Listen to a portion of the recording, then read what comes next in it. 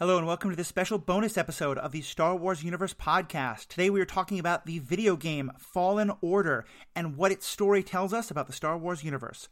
All that and more with Riki and Sarah Hayashi after this commercial break we have no control over.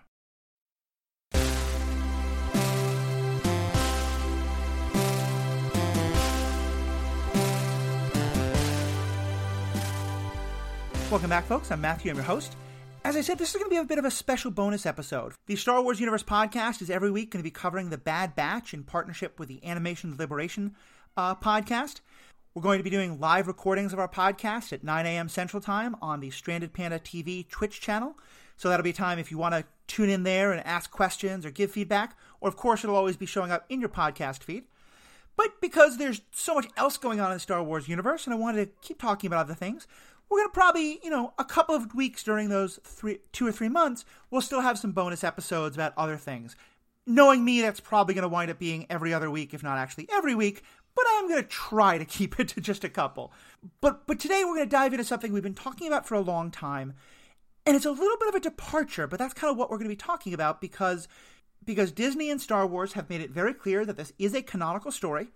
And so we're going to talk about the story and about what it means to have a story told in a video game format. And, of course, we're talking about the game Fallen Order that came out, I think, about 6 months ago or so now, but it's been quite popular. And I have played my way through it. And Riki and Sarah, I know you have watched replays of it and cutscenes of it. So how are you folks doing today? And how are you feeling about talking about this game today?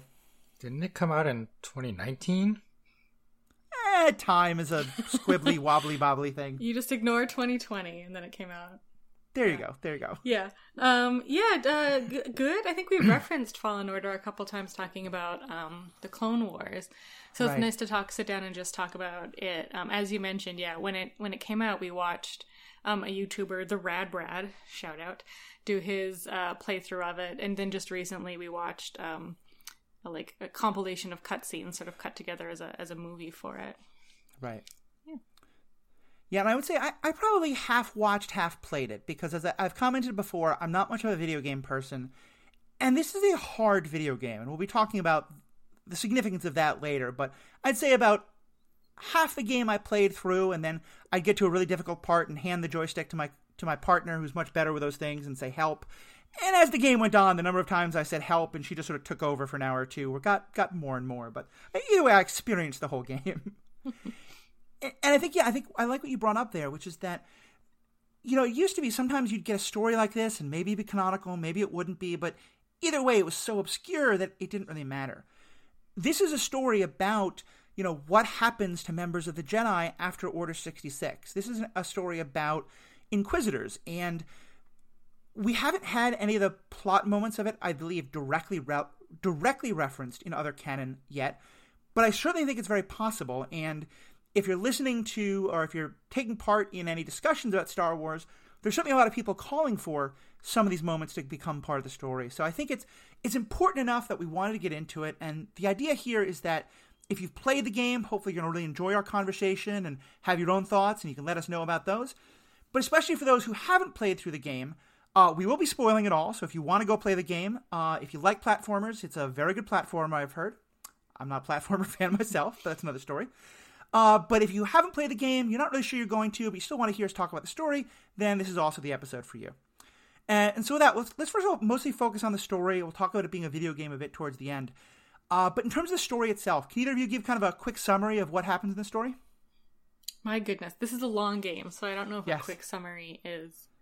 We don't have to go to just hit the major details. Yeah, so we're starting, 5 years after what they're calling the Purge, which is Order 66. Yep. And we start off with our main character, Cal Kestis, who is working in a scrapyard. A group of Inquisitors come, who are, characters we're first introduced to. They look like stormtroopers. They're dressed in all black. They're like the Numbered Sisters, which is pretty interesting. They come, they're looking for Jedi. Cal ends up revealing himself to be a Jedi and kind of goes on the run, meets up with another escaped Jedi or former Jedi, Seer, and her captain, Grease, and they're on the hunt for a holocron, which has the list of names of Force-sensitive children. Right. So yeah, Cal meets up with the droid of another former Jedi, Cordova. Thank you. And then Cal sort of tracks those leads throughout the galaxy, including stops like Kashyyyk, Dathomir. Does he actually go to Omicron? He meets Saw on Kashyyyk. Okay. Right. Eventually finds the holocron. Gets it away from the Inquisitors. We end up finding out that one of the Inquisitors is Seer's former Padawan. We get a fun little Darth Vader cameo, and then Cal decides that it's best to destroy the holocron, and if these Force-sensitive kids want to join the Force and want to help rebuild the Jedi, then the Force will come to them. They're not going to go hunt after them. Right. Yeah, I think that hits the main details. There's obviously a lot more story that goes into. We get a lot of stuff about the Night Sisters and on Dathomir. We get to meet some other fallen Jedi. I think some of the most important things for our story, though, is we learn about the whole process of people becoming Inquisitors. The Inquisitors are important parts of the Rebels storyline. I'm guessing they're going to appear somewhat in Bad Batch. We've basically gotten the idea that they're the ones who've been hunting down rogue Jedi ever since Order 66 under Darth Vader's control. And we find out that a lot of them are themselves former Jedi who were taken or converted or turned to the dark side or through torture or whatever it might be. And we also get a lot of discussion about why the Jedi fell and sort of what would it mean to rebuild the Jedi in ways that I think are pretty interesting. So, a lot to talk about here. And let's just start kind of basic. What do you all think of the story? Oh, this is my favorite era of Star Wars. It's the in-between the prequels and the original series. Mm-hmm. So I just like filling in the gaps of this period and finding out what the Empire was doing and how, some Jedi survived. Yeah. Especially the Inquisitors. So the Inquisitors are Force-sensitive, dark side users, often ex-Jedi who have been corrupted to the dark side.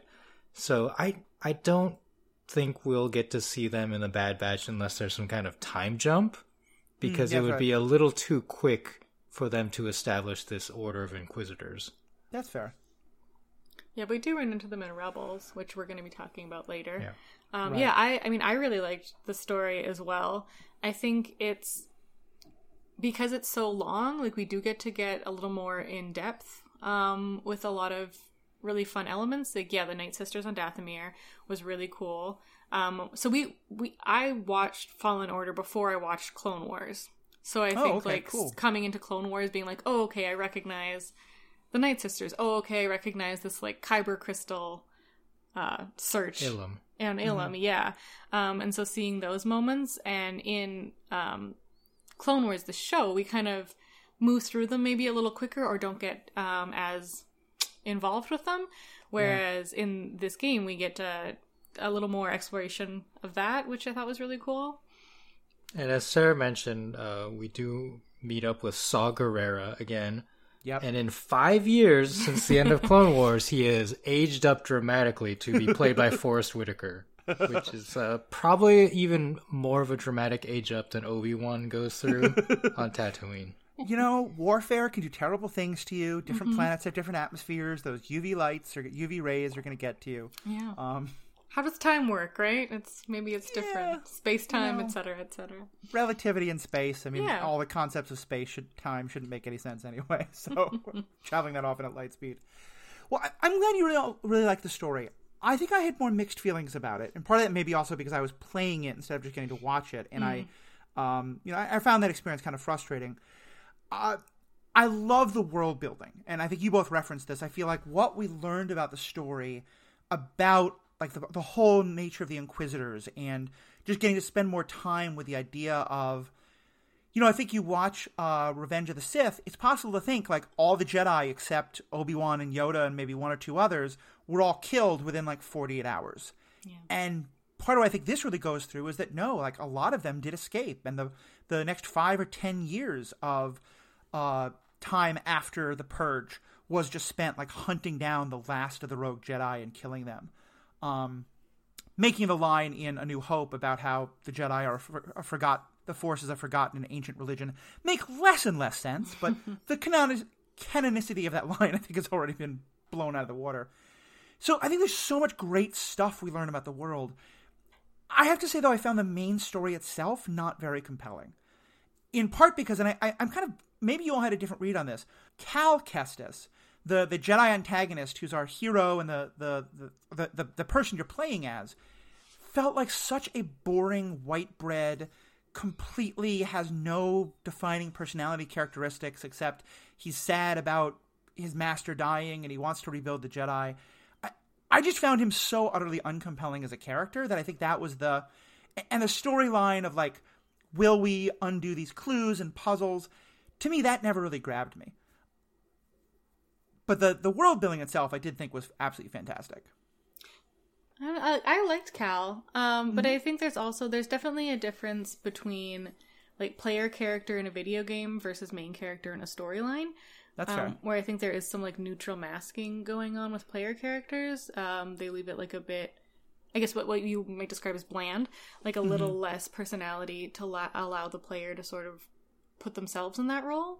That's fair. But I mean, I don't know. I liked Cal. I liked how we got to see his relationship with his master, Jaro Tapal, in those sort of like flashbacks, and they seem to be used as almost like tutorials for new skills that you could do in the game. Like, we haven't played it, but that's what it looks That's exactly like. what happens, yeah. Yeah.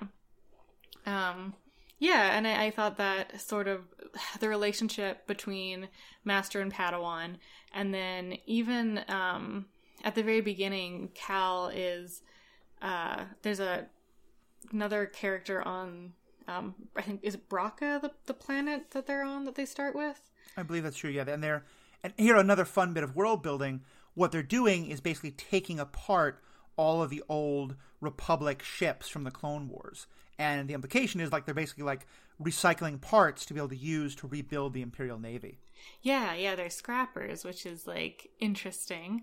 And he's got a sort of like father figure on that scrapyard, and he first ends up using the Force in order to save him when they are out doing like a reconnaissance on some ship far away, and some stuff goes down. But yeah, so seeing that like hunt for a father figure, hunt for a master, because Cal was just a Padawan when Order 66 happened. Right. Like he was quite young, and now he's, I don't know, like 20 something. But grew up without a master, still with this like waning connection to the Force. Like he still has a bit of a connection, but it sort of grows and strengthens as the game progresses. Right.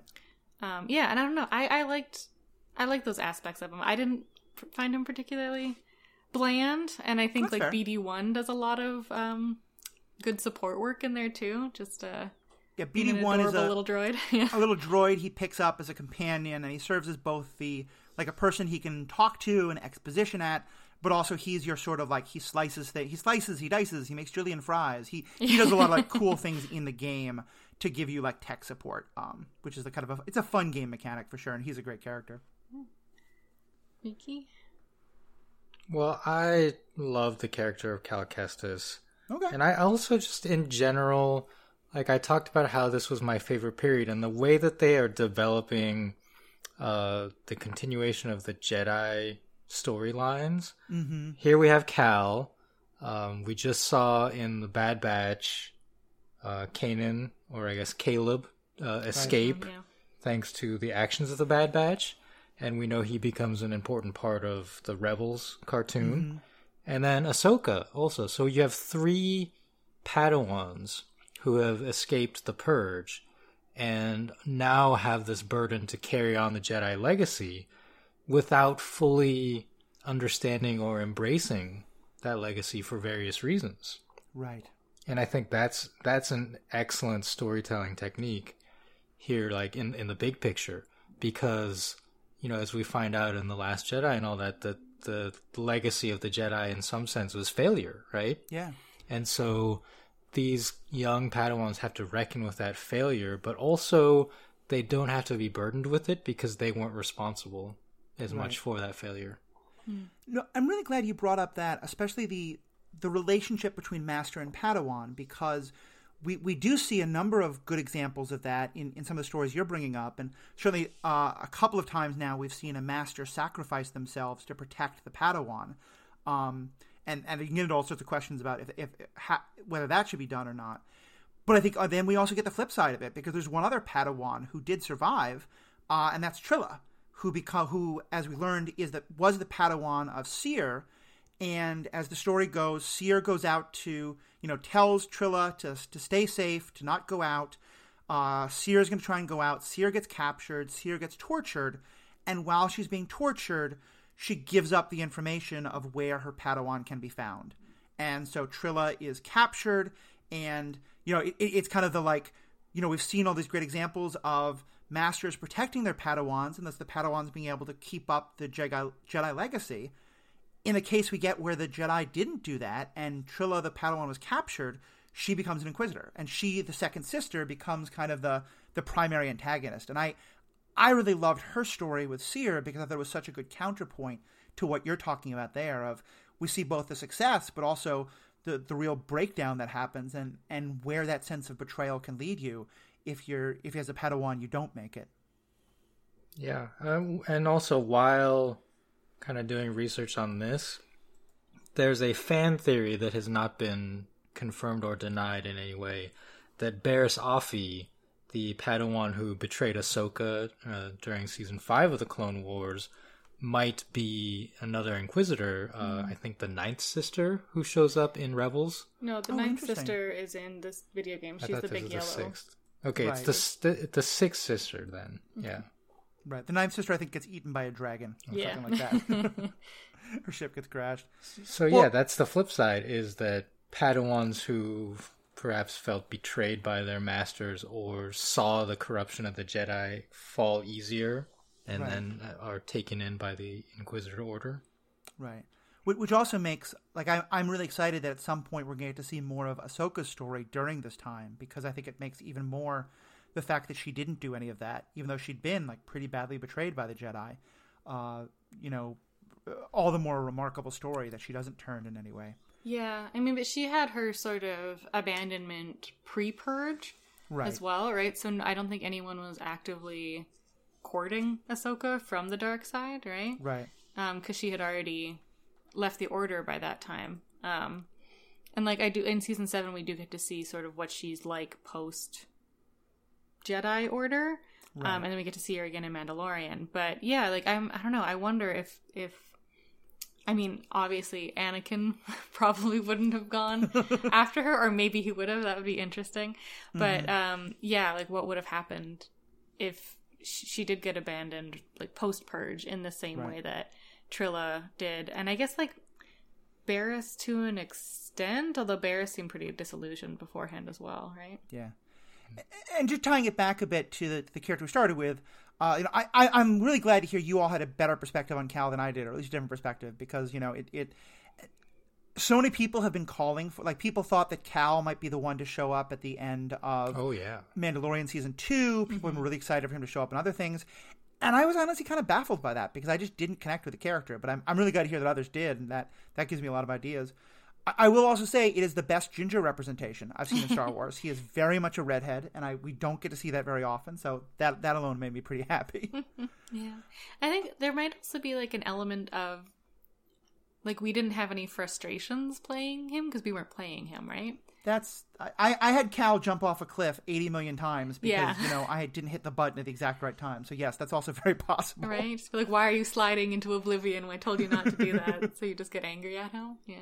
That's certainly very possible. And I'll also say, as someone who hasn't played many video games or watched many video games, I like Sarah, the comment that you made about how a player character is often going to be a little bit more of a blank slate, so that the actual person playing the game can put a little bit more of their personality onto that character. And so maybe that's also, since that's not a dynamic I'm used to, that maybe it should be something I missed entirely. Yeah, so we were talking about this earlier about Resident Evil 8, because the main character that you play, Ethan Winters, you never see his face. It's all a first person, your camera is in your eyes perspective, and there's never any cutscenes where you see Ethan's face. And we were talking about how that that is a way for people to be able to immerse more fully with this character from the first person perspective. Whereas in this game, not only is it like a first person like behind, it's third person. Third person behind him. There's also just cutscenes where you see him from a third person perspective. Mm-hmm. Right. That totally makes sense. And honestly, it does make me wonder if we ever see this character in live action, and they cast someone, how many people who play the game are going to be like, no, that's not what Cal's supposed to be like, because they've, had their own image of Cal from playing the character. Yeah. Well, there is, I feel like the it's actor... Just, most of these they just model the characters after the people, right? Right. Yeah, it's just like motion capture. Yeah. Cameron Monaghan is the actor, and it looks... Sounds ginger. He sounds ginger. Yeah, and he just Irish. Looks exact. Yeah. They just stick the dots on his face, and the Jedi Master character of Eno Cordova is played by someone, I can't remember his name off the top of my head, but he's quite famous in like sci-fi circles. Like he's been on a lot of TV series. And Cameron Monaghan, the actor who's playing Cal Kestis, he's been in quite a lot. He was a major character in Shameless, and for more in kind of our own in more genre world. If you've seen the TV show Gotham, he plays the character who's kind of a possible inspiration for Joker type character. So he definitely has some acting chops under his belt. So let's talk about the characters of Cere and Trilla, because I think their storylines are so intertwined that we can kind of talk about them really at the same time. And I think we both kind of briefly alluded to it, but just their story really is so emblematic of all these questions about the legacy of the Jedi and the Inquisitors and how that story comes about. How do you guys feel about those two characters? So I think I was most disappointed by Cere as a character. Because here we get a Jedi character, a woman, person of color, a woman of color, and yet she's given this like very down storyline of failure, right? And she doesn't really use the Force until the very end, so she's not portrayed in the powerful Jedi tradition, and it's just, I don't know, it was kind of a downer, especially for that kind of representation. Yeah, I had similar feelings. I guess I liked Cere, but the fact that she had cut herself off completely from the Force, like she didn't. When we've encountered other Jedi who are like no longer Jedi, but like still are, there's like a certain, I don't know, aura about them, like Old Man Obi-Wan, and even like the creepy guy in the desert at Dathomir, Malicos, thanks, who's a former Jedi. Like they have a certain like I used to be a Jedi vibe, and I feel like we didn't get that from Cere. She was just like a sad lady. Yeah. And then, like, her reasoning is, like, after she betrayed Trilla, she, like, completely cut herself off from the Force because she ended up tapping into the dark side and just didn't trust herself not to go there again, so she just cut it off completely. But, like, I don't know, even in the flashbacks when we see Cere as a Jedi, I still didn't really believe in her as a Jedi, let alone, like, a Jedi Master. Yeah. I think I got kind of a similar feeling. I wonder if it's because... like, you only find out that she was a former Jedi, like, more and more of her story gets told over the course of the game. But at first, she seems like she's just, kind of like someone on a freighter or a smuggler ship or something like that. And so I wonder if part of it was that it's supposed to be kind of a surprise that she's a Jedi. But I think you're right that they went a little bit too far with that. And to me, I've had very mixed feelings because I love the aspect of the story that we get between her and Trilla. But I think I like Trilla's character much, much more. Yeah. Because you're right. I think Cere, it just felt... And again, I don't know how much this was video game dynamics, that she's very much supposed to just be kind of an NPC. Like, I feel like on some level, if she has that Jedi aura, then on some level you're wondering, why isn't she doing this instead of Cal? But so it kind of felt like I understood why they had to do that contrivance of making her... very sort of nerfed, but it also felt very much like a contrivance. And I wish they'd done, especially because, as you say, as you pointed out, Riki, having her be the first kind of woman of color Jedi we get in a major role, at least as far as I can remember right now, it would have been a lot nicer to have her have a more significant role. So I was thinking about that, what you just said, and I think part of the issue is that when Cal, we talked about earlier how he levels up, some Force ability, it's done through a flashback to his old master, Jaro Tapal, teaching him some lesson in the training room. Right. And I think it would have been nice to have some scene with Cal and Cere where she teaches him something. Yeah. Yeah, if maybe like halfway through the story, she had sort of started to embrace her role again. Yeah. And you could have maybe had her like, maybe she was so physically injured by the torture she went through that's why she can't be the one to physically go on these missions and things like that. Yeah, I think that could have made it a much stronger story. For sure. And or like even like she's still cut off from the Force, but she can still like talk Cal through some stuff. Right. Would make sense, but she didn't like. So the other character on the ship, Grease, who's like the captain / avid gambler. Yeah. / cook. Yeah. Yeah. He's like the dude that Cere has hired to cart them around. Like I didn't get much of a different vibe from either of them, right? They both have this like sort of pseudo-parental role with Cal, but like in a very like we're bad parents kind of way. Yeah. Like Cere with her sort of like refusal to even approach Force subjects with Cal, and then Grease with his selling him into gladiatorial combat,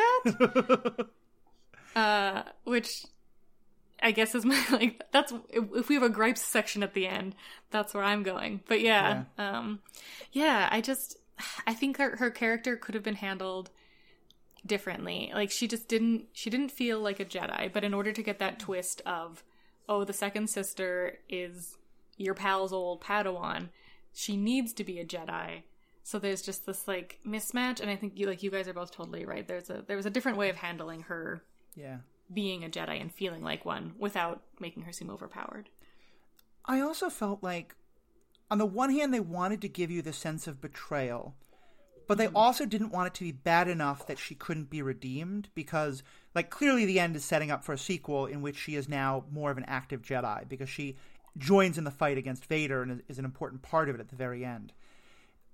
To me, it's also where the story falls down a bit, because, yes, if you're a Padawan, like, we have all of these stories throughout the Jedi, whether it's Obi-Wan or not Obi-Wan, but like all the Jedi who get captured in various movies or TV shows, and you torture them and you torture them and you torture them and they never talk. And that's a great, great, like, aspiration, to be sure.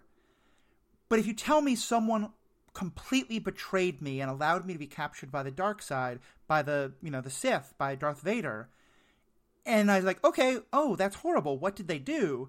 And you tell me that under the absolute, worst possible physical, mental, psychic tortures that the Empire plus Vader plus the Emperor or whatever, could come up with, that to me doesn't feel like a betrayal. It feels like I wish you could have been stronger, but that doesn't feel to me like someone gave you 30 pieces of silver and said, here's where to go find my Padawan. Am I off base there, or does it seem like you gave up the secret under incredibly awful torture isn't quite the horrible betrayal that it seems to be made out to be?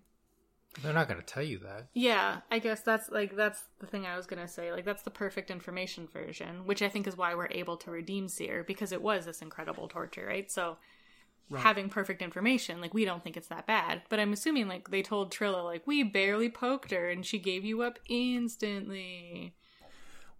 I think I agree with you there, but I feel like the story never lets you connect that dot, because the story is very clear that Cere horribly betrayed her, and like there's never a moment where Cal says like, you were under Imperial torture, like of course you gave that up. There's never a moment of that sympathy. I thought there was.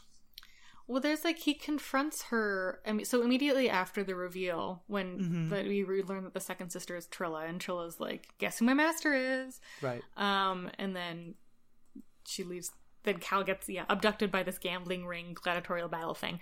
When he gets back to the ship, he confronts Cere about it, and she was basically just like, yeah, I was tortured. And then like near the very end of the story, I think like right before the Vader battle, you get to see the like her leaving Trilla in the cave and going, and then I think, I don't know, like I remember it being more implied that it was like super, super hard torture, but I don't know if anybody actually said it. I don't quite recall. Do you remember something, Ricky? You look like you remember. I mean, it's pretty bad. Yeah. Yeah. But they don't actually show it, right? It's just implied. They do. They do? Okay. Yeah. Did I just block it out of my mind? Cool. And I'll also say I saw this story over a course of probably 3 or 4 months. So it's also very possible that I like some parts of it I just have forgotten because I played, I would play the game for a couple hours, put it away, come back a week later, that kind of a thing. So that's it's a possible. it's a long story for sure. Well, so let's then switch to Trilla, because I think for me, I think the real power of the story between the two of them comes from her character and what we learn from her. Well, my minor complaint about Trilla is, why is she the second sister? I don't know. So I don't actually know if they're ordered numerically by rank. Yeah. And if you can rank up. That's always what I kind of assumed. And so like her being second sister, so is it the ninth? Ninth sister is the other one. Ninth sister apparently is an actual former Jedi. And right, not even an actual Padawan, you're right. So I was like, why isn't she the second sister? Yeah. Maybe it's like the top number is the highest. And in order to get to the bottom of this, I've actually put in an order at my library for the Darth Vader, I think it's like called Lord of the Sith comic books, which introduces more of the backstory of the Inquisitors. So I'll get back to you on that part. Delightful. Okay, I'll look forward to that. So beyond that gripe, do you like the character? Do you also find her kind of frustrating?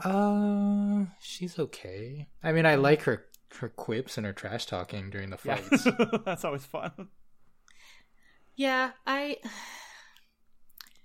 don't know. It's another thing. Like, she's also a woman of color, right? And we get that it seems like she quickly bought into this like Seer betrayed you thing, right? And like, I don't know. She was relatively young and probably like susceptible to the dark side and them, like their persuasions, them torturing her. But yeah, I don't know. It felt like, yeah, she was just on this like revenge mission against Seer for betraying her. But even then, like you were saying, Matthew, the idea that like this torture must have been immense in order for her to betray her, like didn't really seem to cross her mind. I don't know. She also leaves her though. Like in the scene that they show. No, in the scene where they show Seer is in the torture chamber, and then Trilla comes, and it's from her perspective, and this is when they first give her the Inquisitor helmet, the cool helmet that she wears. Okay. And then that's when Seer is like, no, and gets mad because it's clear that she's fallen to the dark side, and like blows everything up and escapes, and just leaves her there, injured probably. So I think that there was like a first betrayal, and then there's the second betrayal. Okay, like you saw that they were taking me, and like you just escaped for yourself instead of like trying to save me. That makes sense. It's interesting that we have such different views on this, especially with the switch with Cal as well. I really like Trilla's character. I think especially because until now, we never really got to see. We never really learned much about the Inquisitors in Rebels. I mean, we see them being like very evil and having good plans and plots, but we never really kind of have any sympathy or relatability to them. And I really liked getting to see that from Trilla and getting to see, especially since we're kind of in this period, as you said, Riki, that the Jedi have fallen, and there's all these people out here who are using the Force. They're not quite sure where they fit. We also later meet another dark side user, but who's very much not like a Sith or anything like that. And she's clearly, I mean, she's not an actual Sith, but she's on the side. She's working for Vader. But I liked getting to have a better, she's not a mustache twirler. We have a bit more of an understanding of where she's coming from. And to me, it really, like, the title is Fallen Order. And I feel like one of the themes of it is that it's not just that they fell because they were betrayed. It's that they sort of, all the stuff you and I, all three of us talked about during the Clone Wars shows of all the things that went into the fall of the Jedi. And so I guess I just really like Trilla because I felt like she was a really good illustration of that and of seeing, like, if you were, taken from your parents at a very young age and raised by this group and told they'll take care of everything and they'll protect you, and here's this woman who's your master and she'll always keep you safe, and then she betrays you, and as you see it, at least, as you said, like, whether or not how much is an actual betrayal, I guess I just found her character incredibly relatable and her story very compelling. Yeah. So do you think she's like part of the Inquisitor Crusade? Like she truly believes in the like eliminate the Jedi cause, like the idea that the Jedi as an order, like what we were talking about with Clone Wars, kind of like grew almost too full of themselves and had too much power and became corrupt, like what Palpatine has been pushing. Like, do you think that Trilla believes that and that's why she's fighting to eliminate the Jedi? I think she does, and here I'm going to admit this is a huge bit of headcanon for me, but it's one that I hope we get to see explored somewhere else. And I've been kind of reaching out and seeing other who have theories similar to this. More and more I think the story is willing to understand the idea that the Jedi were not perfect, and that maybe taking young children from their parents at age like 1 or 2 and raising them within what's basically a cult is not always the most healthy thing for, youth development.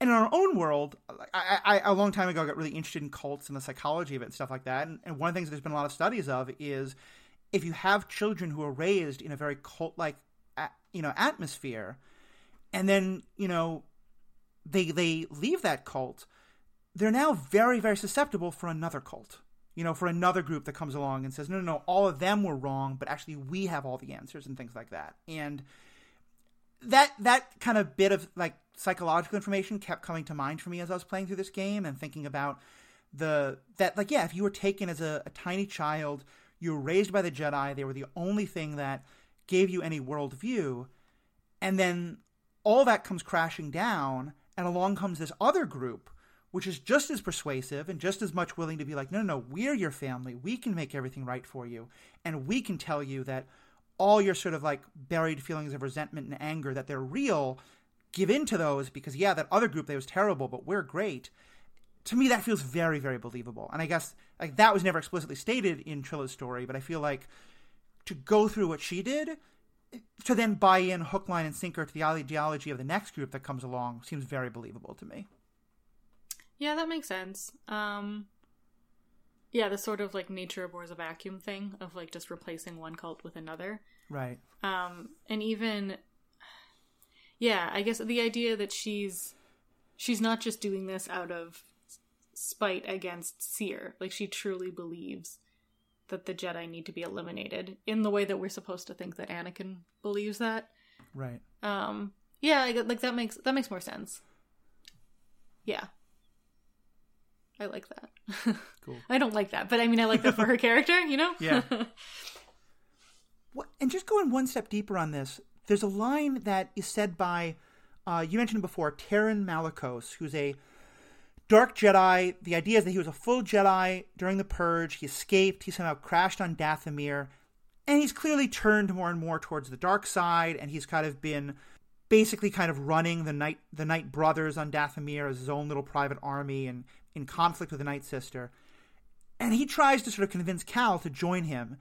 And one of the things he said is, because Cal is saying, like, no, I'm going to rebuild the Order.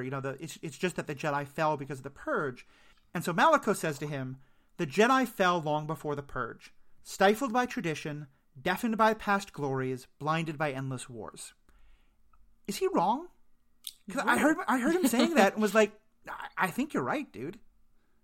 Yeah, I mean, I also thought that, but then, like, I don't know, giving the speech while showing off the crazy scars that you've given yourself and, like, I command an insane army isn't, like, the most convincing sounding. But yeah, like, I mean, it's the same themes that we've been talking about throughout Clone Wars, right? That, like, the Jedi are on the downward spiral at their own hand, kind of. Or, like, at Palpatine's gentle pushing. Ricky, what about you? What's your sense of that and how this plays in all the stuff that we're talking about the legacy of the Jedi? Well, I mean, I think Malicos is right that the Jedi Order fell in that way. But But I have to question, like what that means for individual Jedi. Right.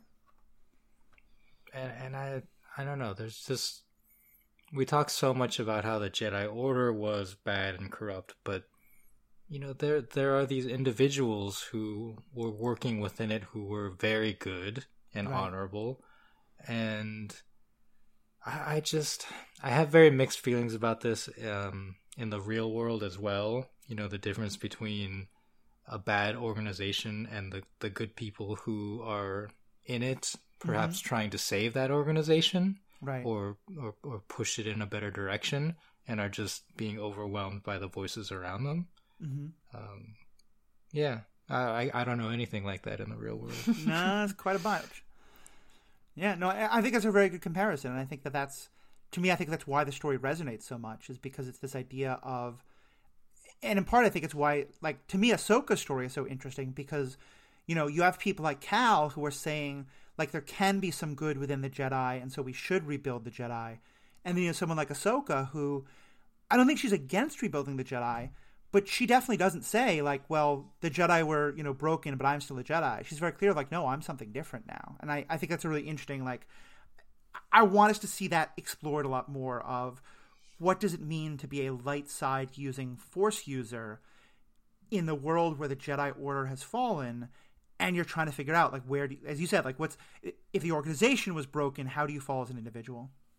Yeah, well, I think we get similar sentiments from Luke in The Last Jedi. Exactly. Right? Yeah. That, like, the idea of the Jedi as, like, a bureaucratic institution is dead. But that doesn't mean that, like, the idea of the Jedi as an individual person tapping into the Force and this sort of spiritual entity has to die as well. Because by the end of the movie, The Last Jedi, he comes around to saying, I will not be the last Jedi. Yeah. So he realizes that the tradition can continue in a different way. Right. Yeah, definitely. I think that's very true. And I think that's also an interesting part of the story, because I do feel like part of the story is Cal coming to understand that maybe the institution, it's like, at first it seems like he just wants to rebuild the institution exactly as it was. That's part of why he wants to find this list of the young Padawan, not even Padawans, but it's like the list of, like, the 2 and 3 and 4-year-olds who are Force sensitive, so that he can go and find them and try and, like, rebuild the Jedi exactly as they were. And to me, I really like that by the end of the story, I feel like he has at least accepted that, like, that's why he destroys the holocron. That you'd be putting those kids in incredible danger by pulling them together. But there were a couple of lines about, like, is it the best to kidnap children basically like that and not give them any agency or choice? And to me, it's Cal at least coming to that realization of, if the Jedi are to continue, it's not going to be in the same way. Yeah, for sure. And, like, they've fulfilled their mission of getting the holocron away from the Inquisitors, right? So they've kept the children safe in that manner. But yeah, I think, like, he says, like, I don't remember the exact line, but, like, if they're meant to be Jedi, the Force will find them and lead them down that path. Like, we don't need to indoctrinate them, basically. Like, let go and let Force, basically. So let's talk a bit more about kind of what else we learn about the world in this. I also really like that we're starting to see the early resistance against the Empire. I think sometimes it's easy to feel like, and here we can also talk about canon and how it applies. Like, originally it did seem like the Empire takes over, and then there's 20 years of just Imperial rule, and then this, like, rebellion starts to get started. And as more and more of these prequel stories are being told, we get more and more of a sense of that it never really ended, and that the sort of the people fighting against the Separatists or fighting at some point in the Clone Wars, like, they didn't love the Empire to start with, and that the kind of the early resistance to that just kind of never stopped and continued the whole way until it becomes a rebellion. How did you all feel like getting to see, like, the fighting on Kashyyyk, the Wookiee home planet, and getting to see Saw Gerrera and all those parts of the sort of early resistance to the Empire? Well, again, like, Forrest Whitaker, I can't get over that. Yeah, I mean, Saw is still a giant butthole, but, like, yeah, I don't know. You made a face. You don't think he's a jerk? I don't think he was in this game. I don't know. Yeah. Is this... I mean, like, I don't think he was in this game. He didn't have like a huge role, but I mean, like he was a jerk in Clone Wars. He's a jerk in Rogue One. There we go. I got it. Therefore, the intermediate period, I feel like he would still be a jerk. Yeah, but at this point, he's still like a very clean freedom fighter. Right. And then later on in storylines, he falls to down a darker path. Okay, so is that all right? We see him in Rebels, right? Is Rebels after this? Yes. Oh, yeah. Okay. Rebels is set 15 years after the Purge. This is set 5 years after the Purge. So yeah, this is a middle point between that and then Rogue One. But he like H's down again. Okay, that's fine. All right. Yeah. Okay, I get you. I see what you're saying. It's interesting. I'm not bothered by the I feel like when you go from live action to an actor, if you find an actor that doesn't look that much like the character but can really embody the sense of the character, I'm much more okay with that. But I think also I'm so not a visual person that I probably just don't pay enough attention to the way they look on screen. Yeah, I mean, I guess I'm fine with it in practice. It just like confused me a little timeline wise. But now that I know, we're good. That's fine. And I think we need what we need to happen is for there to be like another 5 years from here where we see Saw again and he is a little bit more extreme. Okay. Because going to from fill in more of the gap. Yeah. Right. I mean, I guess to me it feels like a natural progression because even when we met him in Clone Wars, he was willing to kind of take more extreme tactics than some others. And it's interesting you describe him as a jerk because I definitely feel like why, especially by Rogue One, he feels like that to some of our characters. To me, what I really see him as is the kind of idea of like, you know, when oppression is awful, it becomes really difficult to judge the way people fight oppression, you know? And then I think that there are tactics he uses where I definitely am more on the kind of Mon Mothma side than the Saw Gerrera side.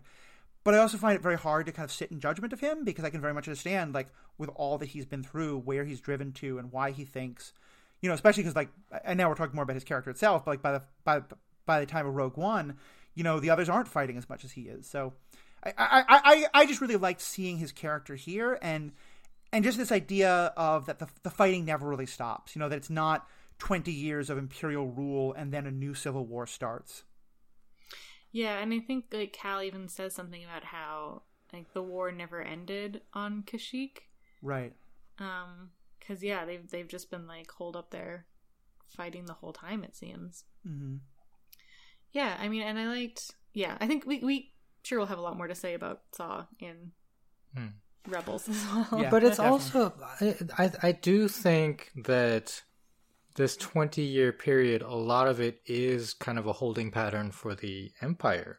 Mm-hmm. Because what happens in A New Hope is that they finish construction of the Death Star. Why did it take you so long?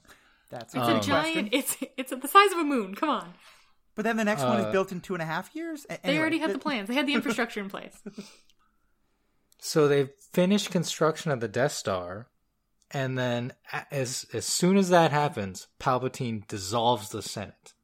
So It's like that's what they were waiting for to finish this descent into autocracy, is to have this weapon that could basically pacify any force against them. So I do think like there is going to be this period of the Empire just trying to act like the good guys and be like, hey, like, you know, like you talk about in the Bad Batch, hey, Jobs. Yeah. That it's only by then that they're like, okay, we tried the carrot, it didn't work. Now here's the death stick. Yeah.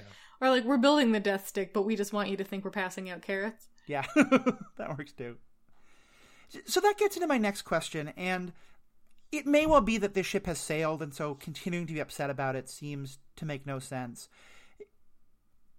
But I do feel like, and this is kind of a general critique I have about any kind of a prequel, but I feel like especially in the Star Wars universe, you know, we start out in A New Hope with what really feels to me this idea of like the Jedi are dead and gone. It's this ancient religion that Vader's connected to, and no one has any real connection to it anymore. No one's even heard of it anymore. And we keep seeing to be like, okay, but except for this one person. And this one other person, and this one other person. There's a part of me that sort of, at the end of it, it's like, okay, well, so now we have yet another Jedi who's running around in this period when the Jedi are all supposed to be gone. And then, of course, you also have to ask, why wasn't Cal, flying an X-Wing? Where was Cal in all this? And maybe it's because he and Seer get killed off in the next 15 years. But I'm just kind of curious to you all, like, is there a frustration of feeling like that we're just adding, like, more and more things to this intermediate period that don't seem to fit with the continuity of the later movies? Or is it just that we're already kind of accepted that with Rebels and stuff like that, that's changed, and who cares at this point? I guess the way that I reconcile it is, like, the galaxy is very, very, very big. Mm-hmm. And so these stories are pretty myopic if you, like, think about them. Like, we get a lot of interrelationships with the same characters over and over. And, like, yeah, there's a few, like, new folks we find out about on the fringe of these groups. But they're all, like, circling the same general area. Whereas, like, the galaxy is so much more than just this little circle of Jedi and people who know about it. So I think, like, it's still believable to me that, like, I don't know, Joe every planet has like maybe heard of the Jedi, as like they used to be a part of the old Republic, but like then the Empire came and they're gone now. They were like a bunch of kooky mystics. Right. Who knows if they were even real? Whereas, like, continuing to get more and more, like, learn more about the folks who do know that the Jedi are real. Right. Yeah, it doesn't bother me that much. That's fair. Ricky, what about yourself? You're talking about the scene on the Death Star, right? Where the Moff is telling Vader that he's, like, a part of an old religion and whatnot. Yeah, I mean, and that to me is that's not Joe any planet. That's the guy who, in theory, now has been fighting alongside Inquisitors 3 years ago. So it just doesn't make as much sense. But I think, like, the religion is gone. Mm-hmm. Like, you think about religion in our world. I mean, we live in Virginia, and there's a church seemingly, like, on every street corner. Right. And if, the Jedi purge, like, I don't know, 99% of them were wiped out. If we go down to 1%, like, how many churches are you going to see? Right. And also, like, I was thinking about what you said about Rebels, right? Because Kanan and Ezra end up being instrumental in the foundation of the rebellion, right, which leads into A New Hope. Like, they participate in a lot of these early battles. So yeah, you would think, like, people like Mon Mothma, and I think General Dodonna is in Rebels maybe, that these people would be like, oh, like, Luke's another Jedi, like those folks. Mm-hmm. But it's also possible that the way, that the rebellion is set up, it's probably set up like resistance cells, right? Where each cell only communicates with, like, one other cell. Right. So you don't know what everyone else is doing. You just know what your contact is doing. And so they're not gonna be telling stories about, oh, like, we've got Jedi over here on Lothal. Mm-hmm. And especially, like, even if you do know, you're not going to go telling people because the Empire has been hunting and killing Jedi. Yeah. Yeah, and I think... Oh, go ahead. Go ahead. No, you go ahead. Oh, I was going to say, like, it also kind of gets back to what we were saying about Jedi, the religion, versus Jedi, the individual. Mm-hmm. And this idea that, like, the Jedi Order as this institution is gone, but, like, just having an individual Jedi, like, maybe looks different. Like, even if we just look at Cal and Seer, right? And even, Malicos. Like, they don't look like Jedi in the way that we've associated them in the past. Yeah, like, they have a robes. Lightsaber, but that's the only thing. Yeah, like, they don't have the robes. They're not... braided hair. Exactly. Yeah, they've sort of lost the trappings of a Jedi that, like, if you saw someone walking in, like, monk's robes down the street, you'd be like, hey, there's a monk.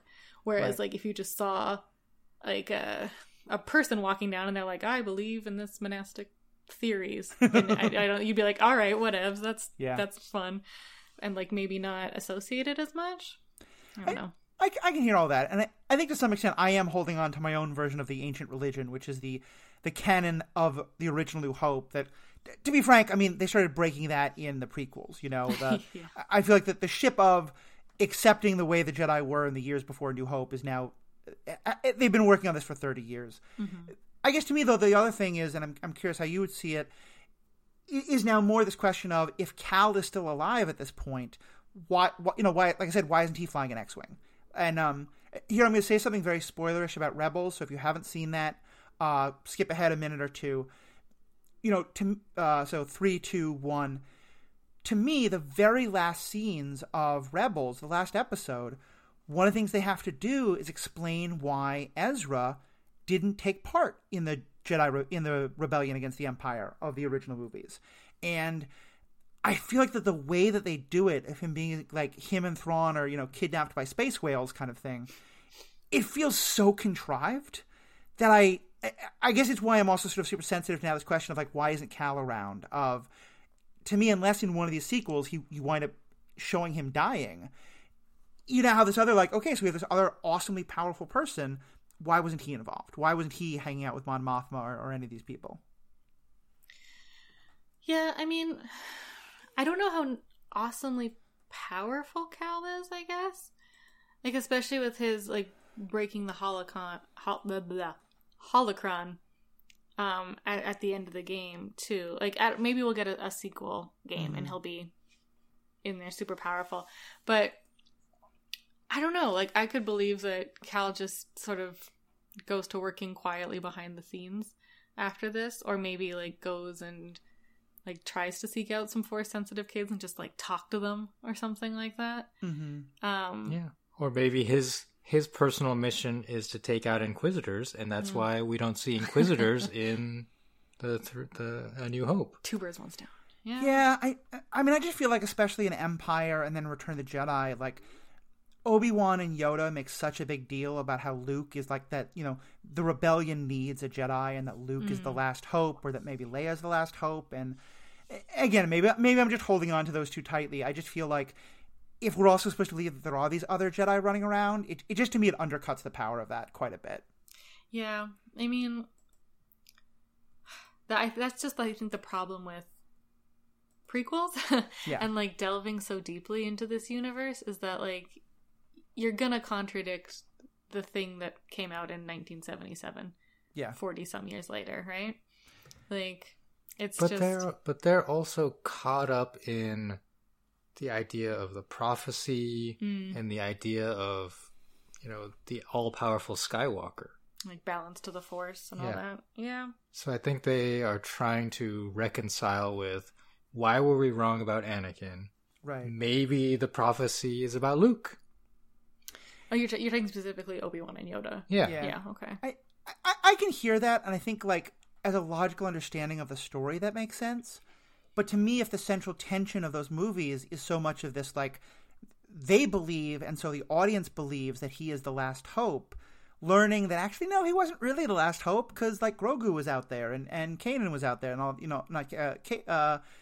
Cal was out there. It just, to me, it undercuts those movies quite a lot.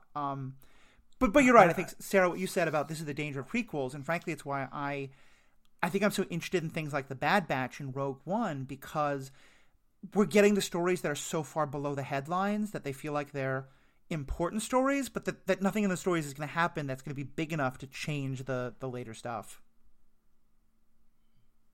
In fact, there's actually a scene in Rebels that all but confirms what I just said. And I'm not going to be spoilery about it.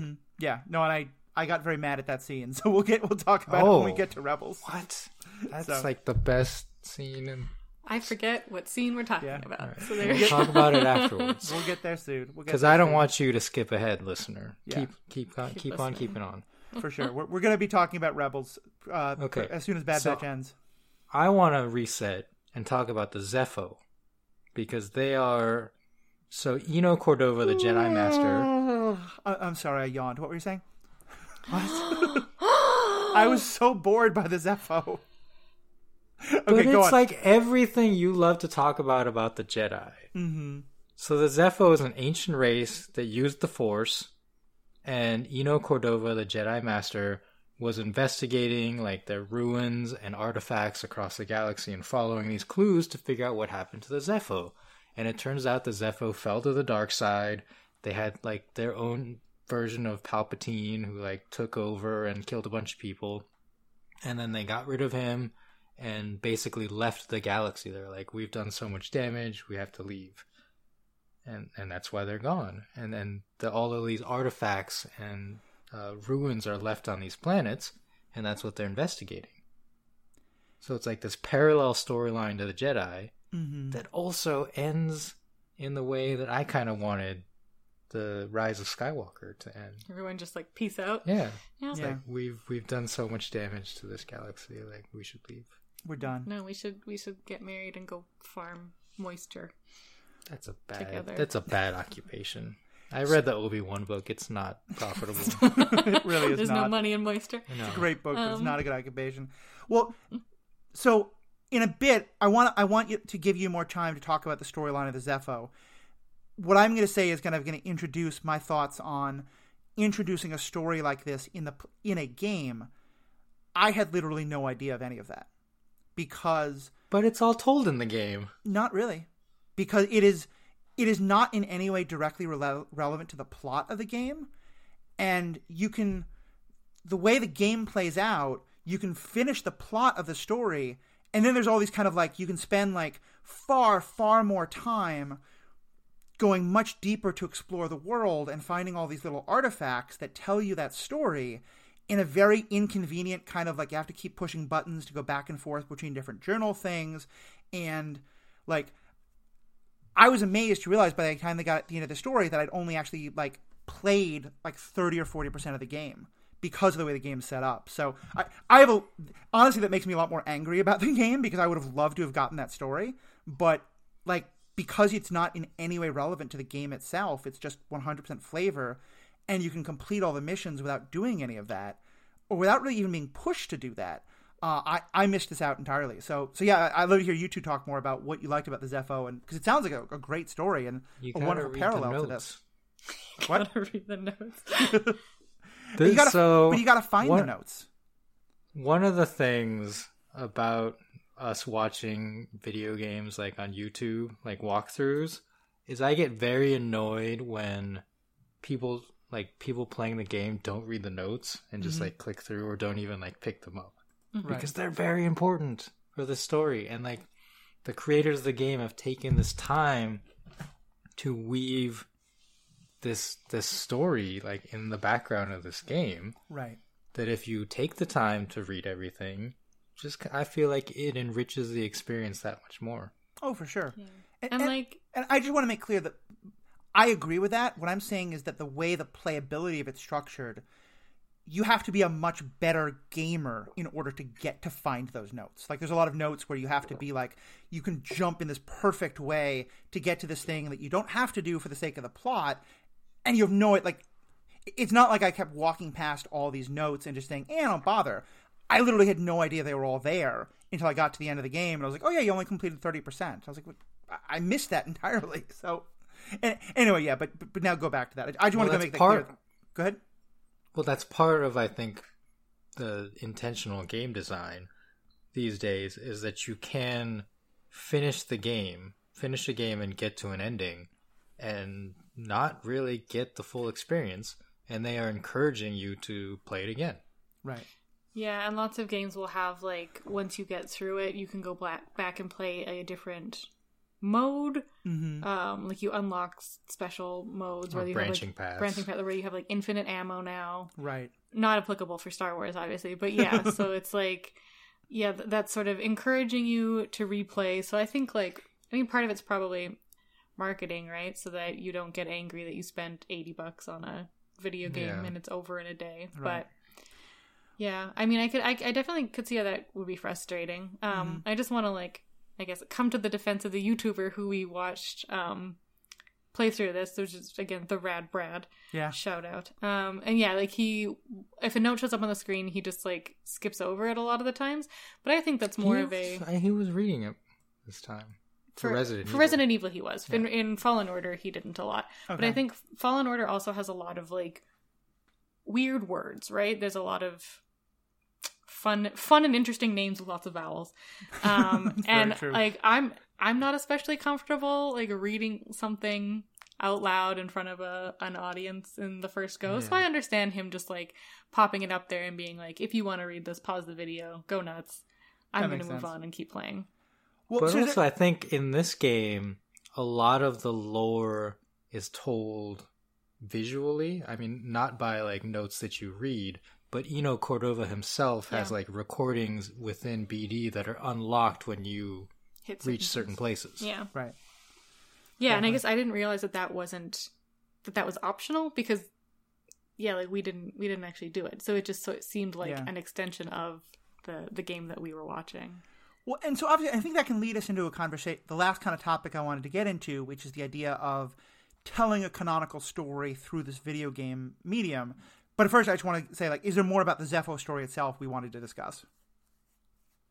Well, I mean, I basically told the story. Mm-hmm. I just think that it adds to the overall lore of Star Wars to have other Force-using races and organizations that preceded the Jedi. Definitely. Yeah, like we already talked about the Night Sisters a little bit. I think there's some things in Rebels too. We get the idea of like other species being Force sensitive as well. Well, especially because by the end of this, one of the former Night Sisters, like when we talked about the Night Sisters in the Clone Wars, I think we got really into this idea of the Night Sisters as Force users who are neither Jedi nor Sith, but they're certainly mostly antagonists. And by the end of this, one of the last living Night Sisters has basically joined the Scooby Gang. Like, she's on the ship with them, and seems like she's going to be a protagonist and not an antagonist in the next game. Yeah, Miri? I forget her name. Yeah. But yeah, and that's interesting, especially seeing her interaction with Malicos, who's the Jedi who set up shop on Dathomir. Mm-hmm. And like she seemed to she initially is very hostile towards Cal in a like boo Jedi sense, right? And then once it's revealed that Malicos was a Jedi, she indicates that like you told me that all the Jedi were evil and that they were responsible. Yeah, Malicos lied to her and said that the Jedi were responsible for the massacre of Dathomir, which we saw in Clone Wars was carried out by Grievous. And she actually mentions Grievous as like this metal, this machine wielding lightsabers. Mm-hmm. Yeah. So I think having her come to the realization that like she's been lied to, and then joining up with, as you call them, the Scoobies, I think was neat to see them. Because, I mean, I don't know. As much as we love Ventress, she's definitely not a good guy. Mm-hmm. So yeah, seeing a Night Sister who is, this sort of light side using Force user, who's I mean, and they still refer to it as magic with a K in this in Fallen Order, same way that they do in Clone Wars, right? Mm-hmm. They're very much like a witchy sort of brood. Well, I guess it's just her on Dathomir, right? It's her and then some zombie sisters. She says that she's the last one. But there might be some others like scattered throughout the galaxy. I mean, clearly, as we've established, when someone says you're the last one, that doesn't have to mean anything. That doesn't necessarily mean it. Yeah, she's the last one on Dathomir, and there's like an asterisk. But yeah, so I think this idea of having yet another like race using the Force is just really super interesting, and like Riki was saying, that sort of parallel storyline is nice. It's fun.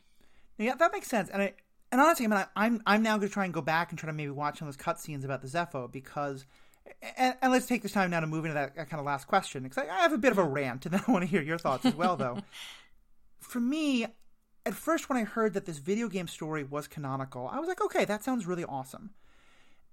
I think I quickly found it very frustrating because, and I said, I'm not the best gamer. You know, I'm good at RPGs and things like that. And I got my way through Squadrons, which is another fun game. It has some fun story. But generally when I play games like that, I play it on, story mode, where the assumption is kind of like that if you press the right buttons in a somewhat decent like timing, you're going to be able to survive the story. And there's not going to be many huge challenges, because the real point of it is that you get to play out the story and experience the whole story without having to be like all the sort of hand-eye coordination of the like, the video games I grew up on, like Pac-Man and all that kind of stuff, or Super Mario Brothers. You needed to have perfect hand-eye coordination to like get through the game. And I've loved this whole genre of like RPGs where it's much more about the story. This is not that kind of game. It's a platformer, and you have to be able to like jump and, read the room and see the walls and see the ropes exactly where they are and time everything perfectly. And that's not my style of game, but I'm very glad people enjoy that kind of game, and apparently this is a very good version of that kind of game. I found it, though, very frustrating, this idea that there was a part of the story of this larger universe that it was entirely possible I couldn't access unless I had really good hand-eye coordination for a video game. And, you know, I know that you can go back and you watch the videos, and I think for some people that's a possibility. For others, I tried doing that with the Arkham Knight games, because similarly, like, I just couldn't get through some of those games. And, you know, it's very stilted, it's very, you know, jumping back and forth. It's hard to follow sometimes. And so I guess I don't love the idea that we're going to have major parts of the story, especially if now, like, Cal shows up sometimes, that are told in a medium that can be fairly inaccessible. And I think I was already feeling that, but honestly what you just told me about the Zepho makes me feel that much more so, because, like, I think it's one, like, if every one of those parts of the Zepho story had been right in front of you and you just have to, you know, you can choose not to read it or to read it, I think it's one thing. But the fact that you have to go very out of your way and be much more a 100% completionist, even when completing that stuff is very, very, like, just physically hand-eye coordination difficult, being able to play through the whole game and miss an entire part of the story like you're talking about, I just don't love the idea that that's how we're telling what's supposed to be canonical stories. That's my rant, and I'm kind of curious for you all, especially as people who may interact a lot more with video games, what your perspective on it is.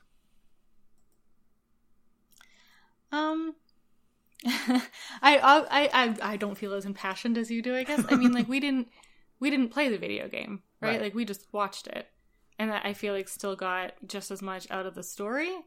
And, like, it's definitely a much bigger time commitment than, like, sitting down to watch a movie, but I mean, it's also free on YouTube, right? Like, I didn't have to invest into the video game and then play it. I could just, like, sit and watch TV, basically. So I felt like it was just as accessible as someone who is also like quite bad at video games. I don't know. I think, like, the idea of telling canonical stories through video games is interesting, and I like it. And this idea that, like, not everything is going to be for everyone as well. Like, that's fair. I know that there's, like, a lot of canon story being told in the novels as well, and, like, unless those novels come out as, like, book on tape, I'm probably never going to read them, just because, like, I'm fairly dyslexic, and, like, reading novels for fun isn't really a thing that I do much anymore. That's legit. But yeah, I think if there were, like, if they somehow, like, if EA for some reason, like, banned playthroughs of this being put up on YouTube or something like that, then I would definitely feel as like upset as you do, I guess, that like the fact that I have to buy an $80 video game and be able to play it to get the story. But the like, there's, I don't know, I enjoy the workarounds, I guess. That's fair.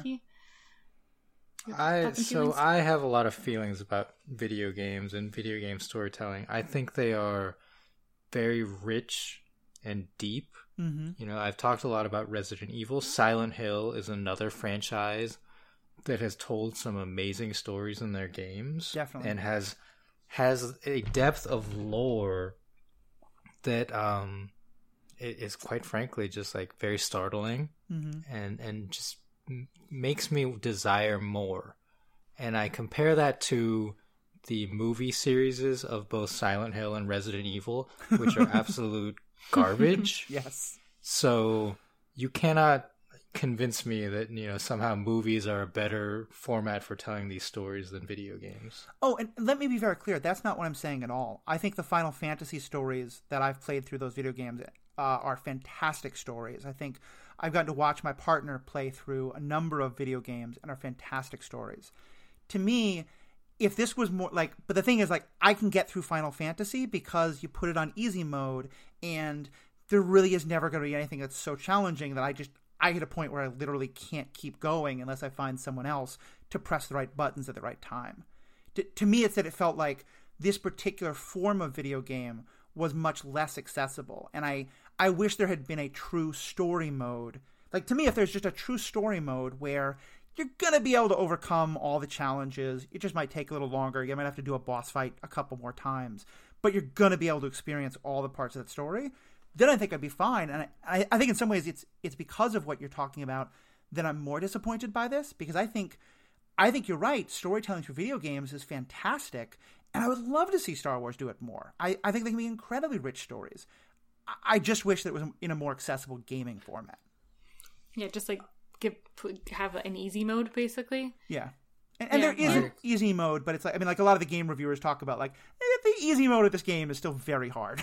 Well, I mean, that's a potential balance issue for the game designers. And right. I will just, in general, say that I know there are certain people out there who are upset that there are easy modes of games, and you can just go off. Yeah. Because, as we're having this discussion with you, Matthew, like, it's important that games are accessible to different skill levels of people. So, again, like, I don't know the specifics of what parts you were struggling with and what, the different modes of the game change the difficulties. So I cannot really speak to whether it's too hard or too easy. Of course, yeah. But yeah, like, there should be a base level that, anyone should be able to pass. Yeah. Yeah, there was a recent game, I totally forget what it was, but it only offered like a hard or like hardest mode. Yeah, that's just... Yeah, and I think people were saying like you should give us like at least a standard mode, because then I can play it. And then there was some talk about like, well, the designers didn't intend like they intended for it to be difficult. Right. That's such needless ego stroking. And that's just gamers. Exactly. That's just dumb. That's just excluding a large. If you want it to be harder and like there's a harder mode, that's great. And I know, like, I have watched some playthroughs of people who love playing on like the nightmare mode with 0 damage, and all that, and like it's very impressive to watch. Oh, and I think that's a skill level that a lot of gamers aspire to.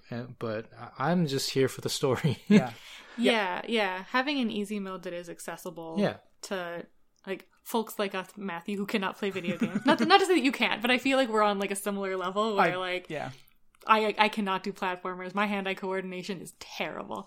Having a mode where like give me let me push a button and give me a real wide window as to when it's acceptable to push said button. Yeah. And this game, having never actually like had a controller in my hands controlling Cal Kestis, even just from watching, I can tell that this game is a degree of difficulty harder than other platformers because of the open world nature and the fact that you can actually fall off of things. Yes. A lot of other games like this have, barriers. Even though there's a cliff, like you can't actually walk off the cliff. Right. You could because it's not part of the storyline. But here, like, there are cliffs, there are parts where you have to do like the Jedi wall run, and if you do it incorrectly or time it wrong, you'll just fall. Yeah. But at least it just resets you to like, where you were just previously standing. Yeah. Yeah, but I could... Oh, man. So, this is a weird tangent. There's 2 games that I recently watched people play on YouTube from my childhood that I could not get past. One is, like, a Nancy Drew computer game from, like, 2001, 2002, where there was just, like, I was just too young for it, and there was, like, a puzzle that I straight up couldn't solve, and it was a timing thing where you had to go and, like, click a gas line and then run out of a room and click something else. And so I was just like, it popped up and I was like, oh, that's how you do that thing. And then another was Super Mario Sunshine, which ostensibly is a game for children. And I remember my sister and I struggling. There was one section where you had to like spray a bunch of slime in a certain amount of time. And we just couldn't do it. And we could never get past that one part in the story, no matter like how many strategy guides we bought. Because this is pre-internet. Well, or like pre us having good access on the internet. Anyway. Yeah, and it was super, super frustrating. And so I could definitely see how if there was, like, canonical story in, like, the Super Mario world past this one level, and I just could not get through it, being frustrated with it, and then, like, getting angry about that. Like, I get real frustrated at video games real easy. Yeah. And I think it would, like, sour my experience. So, yeah, I mean... And that's part of why we do podcasts like this, because I suppose what we said about the novels, like we're doing a Star Wars book club for people who want to know what that story is, but just don't want to read the novels. And I do like what Star Wars is doing of just putting canon everywhere, because I think they're going to be pretty good about, like, I can't imagine there will be a movie where Cal is such an important character and his backstory matters so much that if you haven't played the game, you have no idea what's going on in the movie. Like, they're clearly never going to do that. But yeah, I'm glad we can understand each other there, because I definitely agree, and I like what both of you are saying about kind of help reminding me that we can have stories being told through video games that can be really deep and really add so much to the universe by putting you in the position of that character, letting you experience it instead of just reading about it or watching someone else do it. But yeah, I just think it's the accessibility issue that really matters here. So I think that's kind of all I had. We've gone on quite a while now, but are there any other kind of last comments either you want to make or last questions to bring up? Oh, I threatened to go off about the gladiatorial battle. And I'm going to briefly do so. Go for it. What the heck? So when that came up in the playthrough that we'd watched, I was like... For those who haven't watched or played through, can you give it to the 30-second explanation?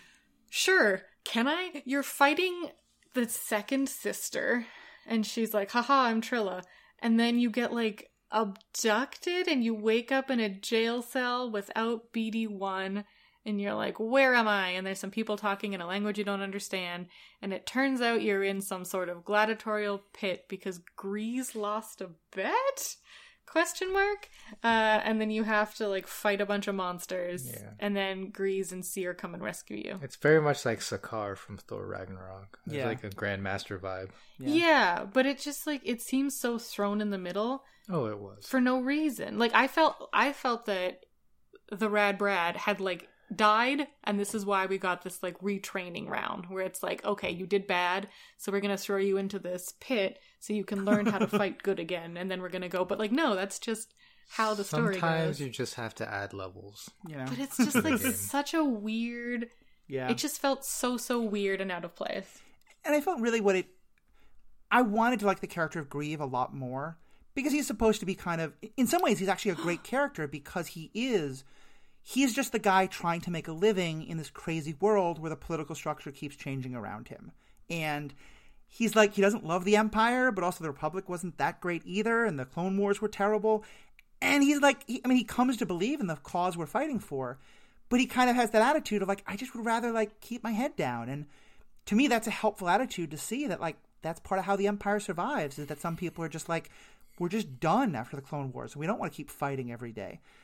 But yeah, then they do, like, they can't quite find the line of, is he kind of the lovable scamp who will do some, like, little bit shady things, but not terrible? Or who will he literally sell you into a gladiatorial combat? Because that, to me, is, like, that's not lovable scamp behavior. That's crossing a line. He apologized. He apologized. It's fine. Well, I mean, it seems like he lost a bet. Like, he didn't intentionally sell Cal, but still, he bet Cal in the first place, which is bad. I think it might have been like a Han situation where his debts had gotten too high. Right. So they just like took... Yeah, it's so weird. And I really like Grease. I especially like his easy greasy phrase. Mm-hmm. That's adorable and wonderful. And yeah, he feels like the crotchety uncle who's like begrudgingly... Like, he loves you, but he's never going to say it. Yep. But yeah, it's just the idea of him, like, his gambling debts must be paid. Exactly. So, yeah, so strange. Yeah. So I have two things. Okay. One, the wind mechanics in the cutscenes are really weird. So... Don't look too closely at people's hair. Yep. Two, on Braca, the second sister arrives in a TIE interceptor. Which should not be developed for like another 10 to 15 years. Because it was actually Darth Vader's TIE Advanced that was the prototype that led to the development of the TIE Interceptor. Right. Nerd. Yep, I am. We notice these things. Deep continuity is an important thing, you got to pay attention to these things. Well, guys, this was a great conversation. I'm so glad we got to have it. To our listeners, what do you all think? Would love to hear your thoughts. You can find us on all of my podcasts under The Ethical Panda, so you can go to The Ethical Panda on Facebook or Twitter, or email us at theethicalpanda@gmail.com. Would love to hear what you have to say. As I said, right now we're doing Star Wars podcasts every week on the Bad Batch as every episode comes out. If you've got some time on a Friday morning and you're going to watch that episode right when it comes out, or the night before, or right that morning, and you want to then live talk to us about it, hop on Twitch TV, Stranded Panda, and talk to us there. every Friday at 9 a.m. Central Time. And, of course, also that podcast will then be out hopefully on Fridays. Sometimes it comes out more like Saturday or Sunday, depending on how much editing it needs done. I had a big snafu last week, so that's why I got delayed for a while, and why there was a little bit of... You might have heard Sarah's voice in triplicate from time to time. That was on me. But, that's just me. It's the voice of wisdom rings out. Yes. So definitely check all that out, and check out the Animation Deliberation podcast, which is the one we're partnering with. They just did a great run on the TV show Invincible, which is a very good animated, very intense, like gruesome, bloody show, which I didn't think animation could make me look away the way Kill Bill had, but it goes there, which I don't love, but it's still a great story. And you can find them, as well as so many other great podcasts, on the Stranded Panda Podcast Network. If you go to strandedpanda.com, there you'll find podcasts about the MCU, Star Wars, Star Trek, things where we're talking about the Godzilla vs. Kong universe. There's going to be stuff on the Fast and Furious coming up soon. If it's stuff that geeks like... Get me on for that. I know, yeah. I'm super excited for those. So we'll get into it there. So on behalf of myself, Riki, Sarah, thank you all so much for listening, and have a great day. Padawan Kestus. Padawan Kestus. I like it.